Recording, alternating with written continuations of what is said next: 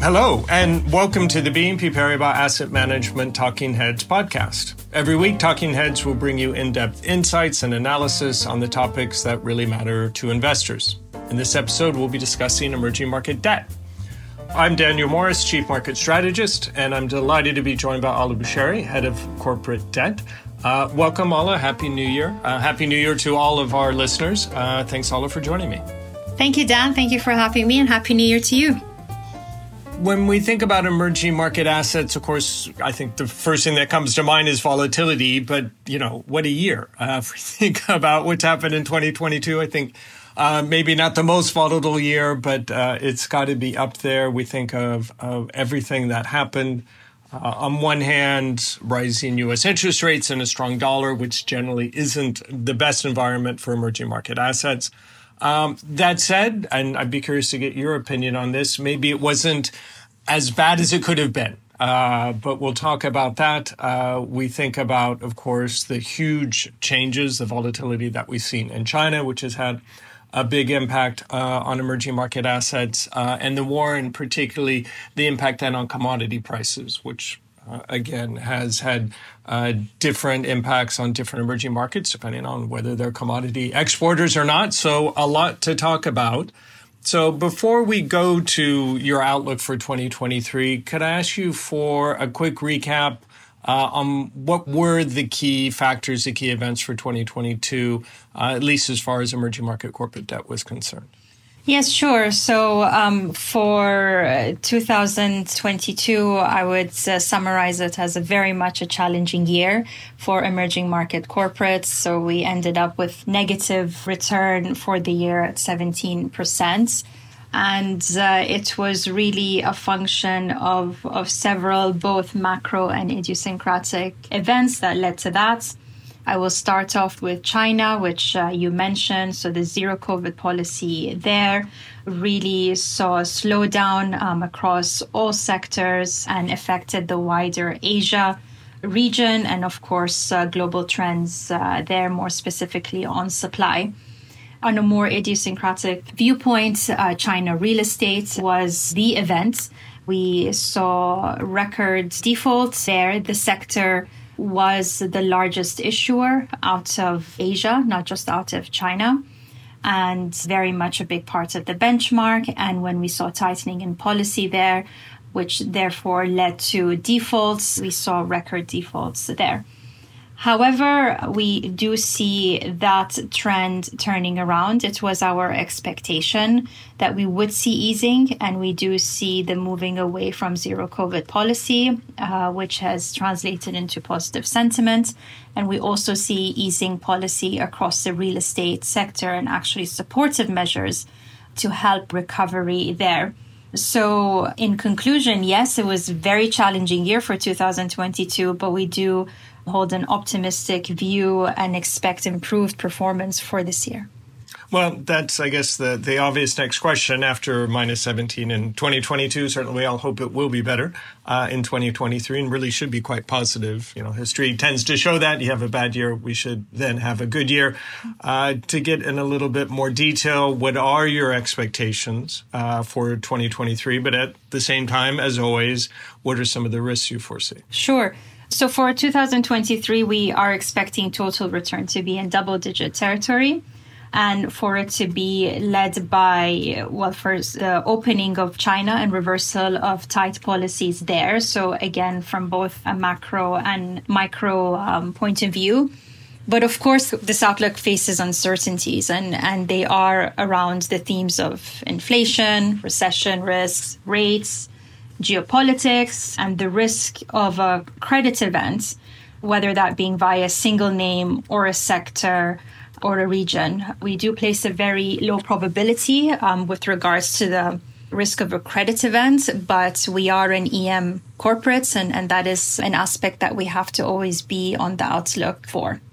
As always, I would imagine where you're looking for the opportunities are in overweighting one sector or area versus another, a country. So really it is as much about the relative value positions, I imagine, that you take as opposed to the absolute positions. So if you think about, say, credit versus EM sovereigns, how does EM credit look versus U.S. credit? And overall, how do you see valuations and fundamentals now after the year that was 2022? I think the relationship there has changed quite a lot, and it's very interesting to look at that. I think if you are, for example, looking with a fresh pair of eyes at relative value with EM corporates versus EM sovereigns, what it looks like now does look different from a couple of years ago.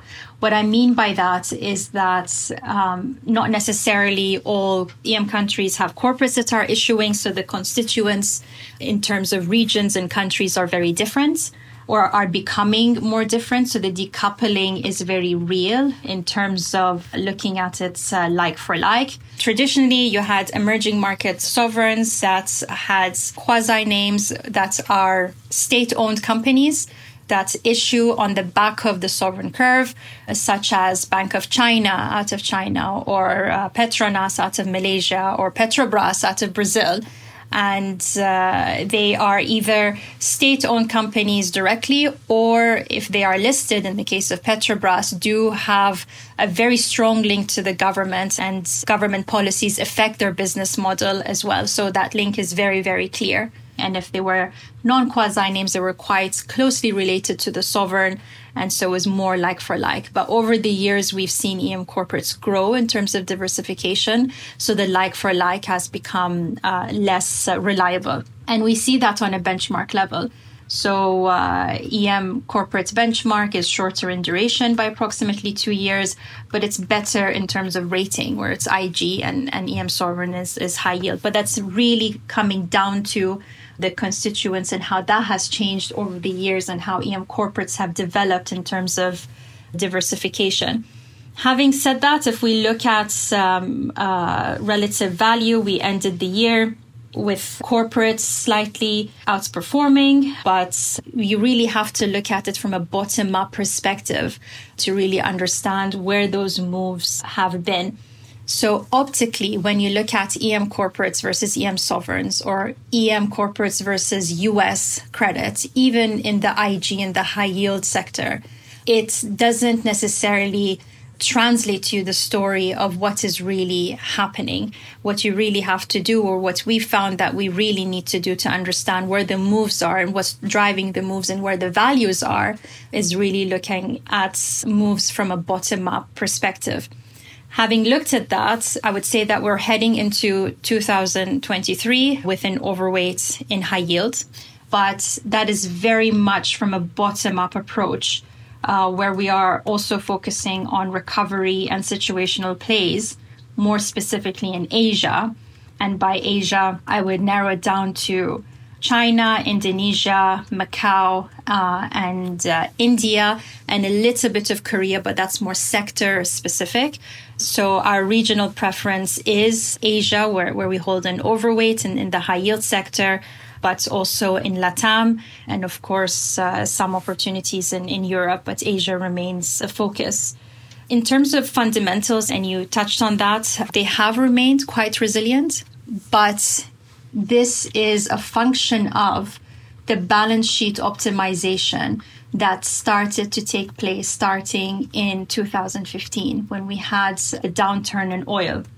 A lot of EM corporates are linked to the sector, and they were in a situation where they needed to look at their financial health and optimize from there. And those efforts led to where they were during the lockdown, where they found their fundamentals to be much stronger and able to navigate that situation. And fast forward to now, it's also put them in a position where they were able to navigate a tough market condition last year. So quite resilient. And despite the headwinds, we saw very marginal weakening in gross leverage, very, very healthy. And we expect them to continue with that discipline moving forward. So no surprises in terms of fundamental weakening last year, and we don't expect it to be this year either. Right. So we're at the beginning of 2023. So I'm sure you've got your list of your big opportunities. What are your highest convictions right now as we kick into January? So I would say our highest convictions in EM corporates as we head into 2023 is on a regional basis. Our preference is in Asia. We continue to be constructive on China real estate, and that's our view there started to play out on more specifically on November 11th when the policymaker communicated with the financial sector what we perceive to be a more targeted and focused plan to deliver projects and see a turnaround to the sector. There have been quite a few positive developments, which has been reflected in the price moves over the last couple of weeks. The trajectory of the sector has moved towards a positive trend in line with our expectations. And while we are yet to see a few of our very specific targets or expectations play out, we do expect this positive trend to continue. Away from China and China real estate, we are constructive across Asia high yield. So we do like Indonesian commodities. We do like Indian renewables. Macau stands to benefit from the China reopening. So we also like Asian subordinated bank debts, which has been the focus since the fourth quarter of last year. And we do expect them to call the subordinated debt as the call dates come due. Great, Ala. If I can summarize some of the key points. I mean, you mentioned minus 17% returns in 2022 for emerging market debt, but really not so terrible. You look at S&P 500 treasuries in general, and certainly for an emerging market asset, not necessarily so bad. The key drivers, though, China, particularly real estate, and we did have record defaults, but does seem to be turning around. So when you think about 2023, anticipating double-digit total returns, again, key drivers, China and the reopening that we see taking place. But again, appreciative of the risks, volatility, the challenges that China faces, moving to living with COVID. Overall, of course, inflation still a concern, high rates, geopolitics, credit events. So certainly a lot to keep you busy. One of the key developments you highlighted from last year was that the relationship you pointed out between EM credit and sovereigns has changed. And partly that's because of the universe evolving, more diversity within the EM corporate space. You also highlighted that overall, one of the positive points of the year was how resilient fundamentals remained despite all the challenges. And that was thanks to balance sheet optimization a lot of these companies went through years ago.